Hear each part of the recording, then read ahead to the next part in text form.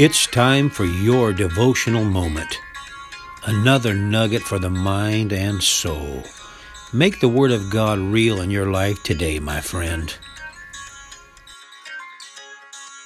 Good day, PPC. This is the day that the Lord has made, and we will rejoice and be glad in it.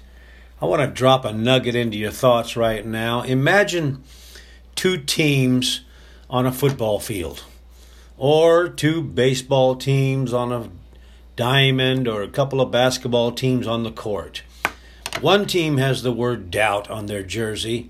The other team has the word faith on theirs. And every day in every thought, you are invited to be a member of each of those teams. In real life, when making decisions, we often use the phrase pros and cons. What are the pros and cons if I do this or if I do that? Well, first off, on the doubt team, there are nothing but cons, negatives. Things like unbelief, fear, confusion, uncertainty, skepticism, anxiety. Oh, it's a lose-lose situation. And unfortunately, I'm way too familiar with all of these things. And what's amazing about it is that none of them come from the Lord, but they come from negative circumstances, and then the devil pounces on the opportunity. I love what Paul said in Ephesians 4:27. Neither give place to the devil. That's really good advice, brother and sister of mine. Don't give place to the devil in your life. And then there's the faith side.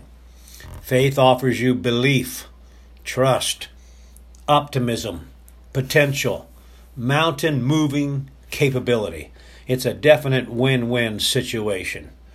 The beauty of all this is that you, the believer, you get to decide which team you're going to play for.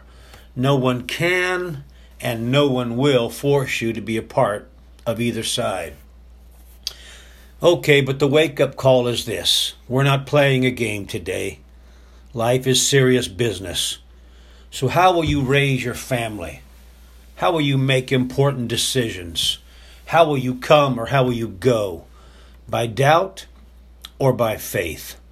Oh, my brother and sister, I ask you to stir up your faith in God today.